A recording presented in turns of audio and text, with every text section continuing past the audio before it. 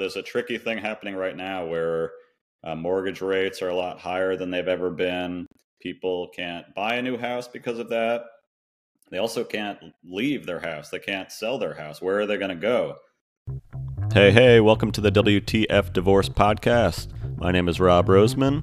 On this show, we talk about everything divorce, whether you're thinking about divorce, going through it, or figuring out life after. Divorce, co-parenting, dating. We cover it all and break it into short clips so it's easy for you to find and learn from. If you want more help, head on over to WTFdivorce.com. Thanks for listening. On to today's show. Real quick, let's talk about today's sponsor. The WTF Divorce Podcast is sponsored by Our Family Wizard. If you're a co-parent, you know how frustrating it can be constantly going back and forth with your ex about the kids, schedule, and expenses. Our Family Wizard helps keep everything organized in one app, making co-parenting communication less stressful. More about how Our Family Wizard can help in a few minutes, but now, on to today's show. There's a tricky thing happening right now where mortgage rates are a lot higher than they've ever been. People can't buy a new house because of that. They also can't leave their house. They can't sell their house. Where are they going to go? So now I'm living with this person that I just told I want to have a divorce. And instead of it, all happening quickly, I get my place. Now I'm kind of like stuck. Have you seen that come up with clients? Like, what are your thoughts on this new dilemma? That has been really the most interesting topic of the year, as well as the thing that's most different this year. I've been practicing for over 20 years, and this is the first time that I've really seen this, where people are really cemented in place. Generally with a divorce, somebody moves out, they establish a new residence, whether they're renting or buying, and they have choices and can find something in the school system, and people just move on with their lives. But we're really having a different situation right now.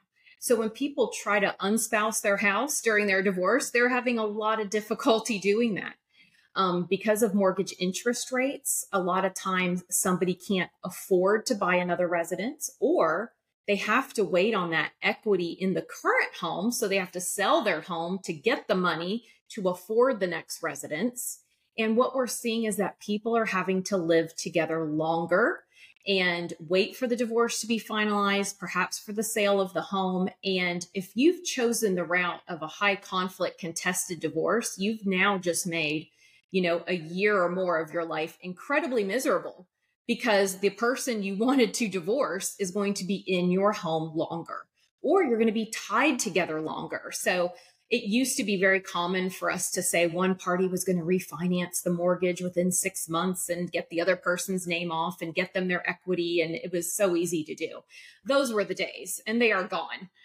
Because now the refinance would cause the mortgage payment to be so high that person can't keep the house. And so there's no way to get the equity out. And so people are staying tied together longer, jointly on this mortgage, living in the trust tree that the other person's going to pay it on time and not adversely affect their credit, and all of these different aspects for sometimes up to 3 to 5 years, because they're waiting on mortgage interest rates to drop. And we don't know if they will. I mean, the rates aren't as high as they were in the 90s, but they're certainly higher than we've seen in recent years. People aren't used to this. And so because they're not used to it, everybody's sort of freezing in place. People aren't selling houses, so there's no inventory. People aren't moving from houses because they can't afford to. Rentals are becoming very high and costly to be in, because now everybody needs a rental. And so it is just this perfect storm of financial, real estate, sort of all tied up together, that when people are really trying to move on and move away, they're finding they're not financially able.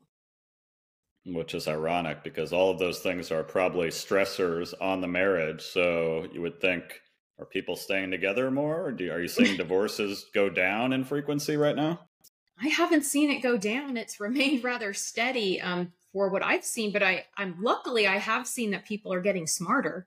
I think people are really getting educated about the different types of a divorce and who they're hiring and what that should cost them. And so one of the important things I always tell people is, when you meet with that divorce professional initially, discuss budget with them. I have been doing this over 20 years. I have never had a client come in and take the lead on saying, I need to get divorced and I can only afford for this divorce to cost XYZ. Nobody's ever said that to me. I'm asking them, how much can you afford to spend on that? Listening to what they're wanting to accomplish in the case. Is that within their budget? Is it realistic? How can we proceed and get this handled for their budget? Because it's just like anything else. It's just like when you're building a house, for example, and you want all the bells and whistles in your divorce. You want, all the things. And then they hand you the bill and you're like, I think we're going to, cut out that extra bathroom and, cut out some of these other things. It's just like anything else. Mm-hmm. And so it's really important to convey your goals and your budget for those goals, and to have the attorney tell you, is that reasonable? Is that something that we can accomplish for that budget? Because it's important to know that on the front end, as opposed to when you've gotten several bills from the attorney that you can't pay. Yeah, especially I hear stories of people switching attorneys because they didn't like their attorneys, and you're not getting that money back from the first one. So now you're double paying, and you're saying asking the right questions, taking a minute to really have these uncomfortable conversations that are, you've never had before is going to save you thousands of dollars, especially in today's climate. Exactly. I think it's very interesting to see, because I see these clients who unfortunately just maybe went on Google or somehow hired one of these high conflict, high billing firms simply because they didn't know any better. And now they've lost a ton of money. They haven't moved their case at all down the road, and they're just stuck on this cycle, really caught up in this conflict that they really didn't want to begin with. I've mediated for parties who've said, we thought we had an uncontested divorce. We just hired this attorney to look this over, and they've blown it up. And so that's important to know on the front end. Research professionals, ask the right questions, know that you get to choose how you want to get divorced. Absolutely. Anywhere you are in the United States, Canada, or the United Kingdom, you can choose the divorce process that you want. You are not stuck with the court-only process.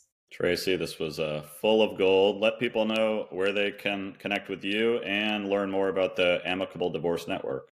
Sure. You can always look at amicableddivorcenetwork.com or divorceamicably.com. And if you want to reach out to me directly, you can at info@amicableddivorcenetwork.com.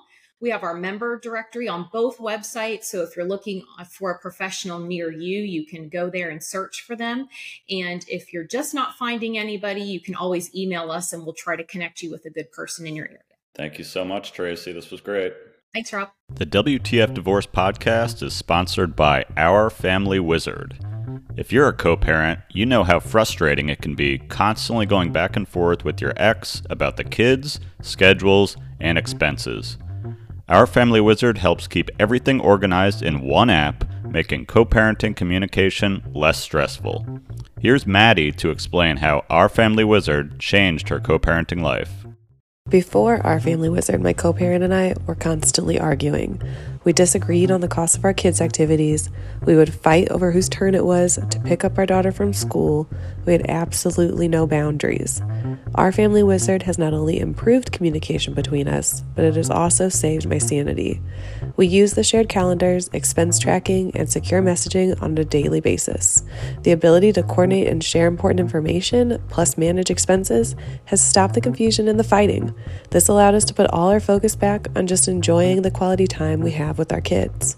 Join more than 1 million parents and family law professionals who trust Our Family Wizard. Go to www.ourfamilywizard.com/WTF and get free co-parenting tips and insights from family law and mental health experts. That's www.ourfamilywizard.com/WTF to get started today.